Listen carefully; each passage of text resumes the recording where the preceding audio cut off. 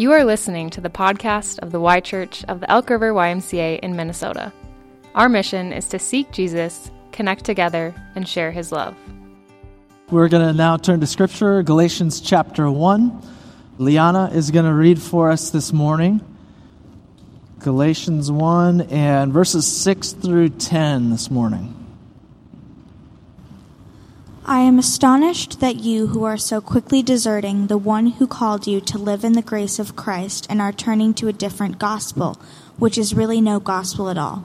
Evidently, some people are throwing you into confusion and are trying to pervert the gospel of Christ.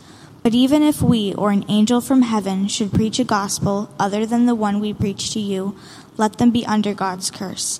As we have already said, so now I say again, if anybody's preaching to you a gospel other than what you accepted, let them be under God's curse. Am I now trying to win the approval of human beings or of God? Or am I trying to please people? If I were still trying to please people, I would not be a servant of Christ. Thanks, Liana. Well, my wife and I have been so happy to have her parents here visiting us in the month of January. My father-in-law is here, Wilhelm. The whole crew is here at the first service. I don't know if they are as happy to be here in the month of January, but we are thrilled to have them just in our home, helping out and spending time with the grandkids. I was reminded when I first moved to Germany, before Esther and I were even dating, she was here stateside, and I had moved over there to study. I was at a language institute in southern Bavaria, actually not far from Innsbruck, which I visited on a little excursion. So, beautiful city. And I was in southern Bavaria, in southern Germany. And I was at a language institute, trying to learn enough German so I could pass the proficiency exams to get into a German seminary. And when you're trying to learn a foreign language, there are lots of moments for confusion. And it was the philosophy of this language school to conduct all of their classes entirely in German. All the teachers were native German speakers, and they would never switch, even if you were just starting out. So you can imagine it's me, a couple of Korean guys, 2 Spaniards, an Italian, a Grecian, a Jordanian, a couple Chinese, an Arab Israeli, a Welshman. I could just picture all their faces from so many years ago, and we were a hot mess trying to navigate German together. And we found just to master the sounds of this language, let alone reading and writing, was challenging enough. You may know or have heard German is a guttural language. And to try to figure out how to make, for instance, the German R sound that gets rolled in the back of the throat, I mean, it just seemed to my American ears like an impossible sound to make. But I found as I lived over there in those first weeks and months, there was a great place to practice the German R, and it was in the shower. Because in the shower, you have all that steamy, warm air, and it just kind of relaxes your throat. And so every morning as I'd get ready for class, I would practice my German R in the dormitory shower, probably much to the amusement of the other guys who were there. But it eventually worked. There was a day, the aha moment came when I'm in the shower practicing these sounds, and all of a sudden it clicked. And it was like my brain and the muscles here, my throat, my vocal cords, everything synced up, and the R sounded like a German R instead of an American one. There are lots of moments in our life where we might find ourselves going from confusion to clarity. And sometimes that happens really fast as the cloud lifts and you've got it figured out. And other times you really have to persevere until it finally clicks. As we turn to this passage in Galatians, our topic this morning is nothing less than the most important principle in the entire Bible, and consequently, in your entire life. You know, if I don't figure out how to say the German R, I can still learn the language. I'll just speak with a pretty thick American accent. But if I don't understand the gospel, then I have not understood Jesus, and I am not reconciled to God. It's that critical. So, if you are just joining us in Galatians and you missed last week, our opening week, I thought maybe some orientation would be helpful, and we'll just give a quick recap of some things we talked about in more detail. First of all, last week we noted this is the last book that we have to study, and then we will have studied every book of the New Testament. A 14-year journey, all 27 books. So we said, mark your calendars for April 28th, and we're going to have a little party here as we cross the finish line and finish Galatians. Secondly, last week we went over some geography and background that are part of understanding this letter. Paul is writing to churches in Galatia. It was a Roman province, which is in modern-day Turkey. And this is where many of the first churches were planted as the gospel was preached and proclaimed by the followers of Jesus. Thirdly, we pointed out this might very well on the timeline be the earliest of Paul's letters that we have in the Bible, just 15 years after Jesus. Our series is called Set Free, and Paul is addressing an urgent concern that he has that the Galatians have given up freedom, have given up grace, and become confused about the gospel. So that's where we begin as we read verse 6 into 7. And this Sunday, we're going to spend actually most of the time, we won't spread it out through the whole passage, but really on the first couple of verses as the key place that we'll camp out. So here's what Paul says, verse 6. I am astonished that you are so quickly deserting the one who called you to live in the grace of Christ and are turning to a different gospel, which is really no gospel at all. Paul has barely started his letter when he delivers these pretty jarring lines. And it's really not his usual approach. If you were to look at all the letters of Paul, there's 13 of them in the New Testament. What happens after the greeting, which is what we studied last week, verses 1 through 5, is Paul will go into thanksgiving. And it often comes in the form of thanking God for the faith of the recipients, those receiving the letter. So we could read any number of examples. I picked 3. We'll start with Romans. We have the greeting in Romans, and then Paul says, I thank my God through Jesus Christ for all of you, because your faith is being reported all over the world. It's thanking God for the faith of the recipients, right? 1 Corinthians, another example. I always thank my God for you because of his grace given you in Christ Jesus. Philippians, third example. I thank my God every time I remember you. Galatians, no thanksgiving. And it is a glaring exception. But Paul moves straight from that greeting last week into this word of rebuke. He says, I am astonished.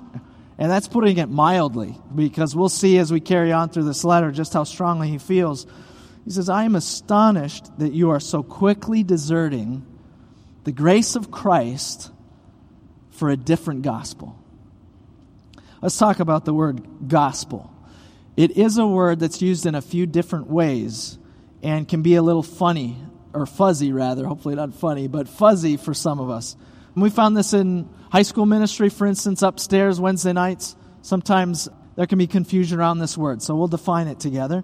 On the one hand, when we say gospel, it's used as a genre in the New Testament.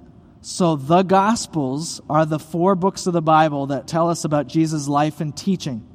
Matthew, Mark, Luke, and John. Those are the 4 Gospels. And it's often written with a capital G because it is like the title of a book. So the Gospel of Mark, for instance. But that's not the way the word is being used here in Galatians or in general. Gospel here is not a genre. This is the key distinction, but it is the message of Jesus, or it's the message about Jesus. That's how we're using the word. Here's the word Paul writes, and that you would find throughout the New Testament, euangelion.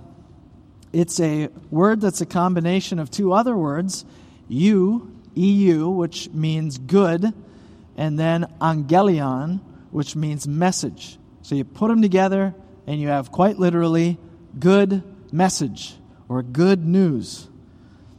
And this good news, the gospel, is at the heart of what Jesus came to do. When he begins his ministry, look what we read, for instance, in Mark chapter 1. It says, after John was put in prison, it's John the Baptist, Jesus went into Galilee proclaiming the euangelion, the good news of God. The time has come, he said, the kingdom of God has come near. Repent and believe the euangelion, the good news. And what is the good news? That the kingdom of God has come near, and it's here in Jesus. Later in the story, it's then the disciples' turn to go out and proclaim the gospel. And so we read, for instance, in Luke 9, starting in verse 1, when Jesus had called the 12 together, he gave them power and authority to drive out all demons and to cure diseases, and he sent them out to proclaim the kingdom of God. They're doing the same thing that Jesus did, proclaiming the kingdom of God and heal the sick. And then we go on to verse 6. So they set out and went from village to village, proclaiming the euangelion, the good news, and healing people everywhere. So in the New Testament, the gospel is the arrival of the kingdom of God, and it arrives in the person and work of God's Son, Jesus. That in his life and by his death and resurrection, he is shown to be our Savior, Lord, and King. That's the gospel. So we might ask ourselves then, what does the gospel require of me? It is to live in his grace and under his lordship, to allow the rule and reign of Christ to be established in my heart and throughout my life. That's the gospel of the kingdom. Why do we gather on Sunday evenings to talk about finance and biblical giving? Because we desire money and resources to come under the rule and reign of Christ. That's the concept. This is the gospel of grace that permeates all of life. So what's happening in Galatia? Let's return to that context here. Why does he write these stinging opening lines? It's because the churches in Galatia were abandoning the gospel. They'd started off strong. People heard the good news of Jesus. They received this word about the grace of Christ, that his righteousness could be their own as they trust him by faith. All of that was slipping away, and they are turning to a different gospel, which Paul then says is really no gospel at all. It's a fake.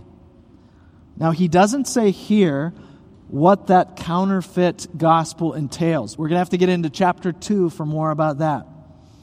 But we do get a little more info in verse 7, so we'll add the second half of verse 7. He says, evidently, some people are throwing you into confusion and trying to pervert the gospel of Christ. So, there were some leaders, or we might call them influencers, who gained prominence in the church, and yes, still mentioned Jesus, but then twisted the gospel. It wasn't the gospel that they were preaching, but it was a different message. And as a little preview to what we'll find out in chapter 2, essentially they were emphasizing the Old Testament law, and especially the importance of male circumcision, that sign of the Old Testament covenant, to be justified before God. So in other words, they were saying Jesus plus the Old Testament law. And that is not the true gospel. And I want to ask you how you think this might apply in our time.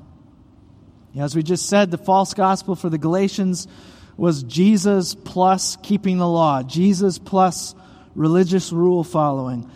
And certainly we still see that today. In some form or another, it would be called Christian legalism. But my question for you is, are there other false gospels that are especially relevant today? what confusion is out there that if we're not careful can have us deserting the gospel just as quick as the Galatians. To help us answer that question, to give you some ideas, I read a book last year by Dr. Bill Hall, a man who's focused his academic work on the topic of discipleship. And he outlined in the book I was reading the 6 gospels we preach today. And he says, as he introduces that concept, he says, if we are not preaching the biblical gospel, we are preaching what Paul would call a different gospel. And the footnote on that sentence was Galatians 1, verse 8. And then he went on to describe the gospels that he says are prominent in our culture today. So I'm going to give you that overview. Number one is the forgiveness-only gospel. And he says this gospel covers the important topics of forgiveness and grace, but it makes no mention of repentance, gives no invitation to follow Jesus, and does not discuss obedience to Jesus that Scripture teaches is required for a life of discipleship. This gospel, I think you'd find among our culture, those who are loosely attached to a church. Maybe they have memory of saying a sinner's prayer somewhere along the way, maybe have checked off faith milestone boxes like baptism, confirmation, but actually following Jesus has very little bearing on their everyday life. That's the first one. Second, we have what he calls the gospel of the left. Now, quick clarification, left and right, of course, are used often in a political kind of sense. That's not the context that we have here. But Hall is using these terms theologically. The gospel of the left is what you have when people have tried to make Christianity relevant in the scientific age. This isn't new. It has roots that are many years old. I think of Bonhoeffer because we recently discussed him at length on New Year's Eve morning when we were here for church. Bonhoeffer, when he did come to the U.S., he arrived at a seminary in New York City where this was exactly the case, and he found it disturbing because all they would do was sit around and try to deconstruct the Bible. The gospel of the left is, of course, still alive and well today, though many of its churches are not. Some historic denominations in our country are in sharp decline and closing churches on the regular. And it exists overseas as well. I remember visiting Germany for the first time and seeing all these beautiful churches and cathedrals, and they were empty. And Innsbruck, Austria would be no different than this. They're essentially now museums where people go and pay a few bucks to see beautiful architecture, but there's no people worshiping and there is no preaching because they have jettisoned the Bible and the need for salvation and the divinity of Jesus and the gospel itself. And here's the thing, when you go down that road, when you lose the gospel, you have nothing left to preach. You have nothing left to offer. And so you'll scramble for the scraps of social activism and just accommodate to culture trying to be relevant. Third in our list, we have the prosperity gospel. This gospel says that God will give me health and financial wealth if I just have enough faith and follow a few basic biblical principles. And this gospel is the mold of some of America's most famous TV preachers, past and present. I was watching a clip just the other day. Actually, one of my German friends, who's a Baptist pastor, he told me about this, and I looked it up. And here's an American televangelist making an appeal for a new $54 million private jet. He already has 3, so this will be now the 4th in his fleet, the Falcon. And the closing line in his appeal in this clip is he says, if Jesus was physically on earth today, he wouldn't be riding a donkey. I guess he was thinking he would ride a private jet. So I did not make a donation as I watched this. But This stuff is out there. And I will tell you this, the prosperity gospel exists in much more insidious forms than that. That one is pretty obvious. But we're very easily tempted by this one if we're not careful. Fourth in the list is the consumer gospel. This one I think hits especially close to home. This gospel is for busy people on the go who need a God who will fit their timetable, their lifestyle, and their priorities. So the emphasis here is on convenience, speed, soundbite sermons, and instant results. I once had a man tell me he had moved to the area, to the Twin Cities, and he was looking for a church that had to have a service no longer than 45 minutes because he didn't have any more time than that. The consumer gospel encourages church shopping and church hopping. It ignores things like the long road of discipleship, dying to self, and sacrificial love. Its ultimate goal is to please the consumer and to keep them happy. Fifth, and the last of the false gospels, we have the gospel of the right. So we had the gospel of the left. Now we swing to the other side of the pendulum. The gospel of the right, unlike the left, emphasizes correct doctrine. It's very important. It emphasizes correct beliefs. But here's the ironic part. It is biblically shallow. It is more concerned with being in the right tribe and is closely akin nowadays under the title Christian nationalism. The gospel of the right has a narrow moral code, and it tends to take a combative posture toward culture. And though it touts the truth, it has little use for Jesus, actually, beyond getting into heaven. So those are the 5 false gospels that Hull identifies. The 6th gospel, the one to be commended, he calls the gospel of the kingdom. And now we're back to where we started. This is the gospel that is preached in the Bible. The gospel of Jesus. The gospel of grace. I want to ask you as we come into a close here in the next couple minutes, why it is so easy for us to get away from grace.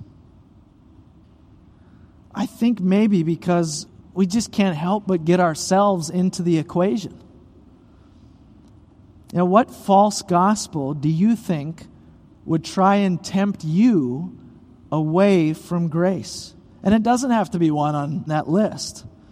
Maybe like the Galatians, you are simply unconvinced that God accepts you and loves you on the basis of faith in Christ alone.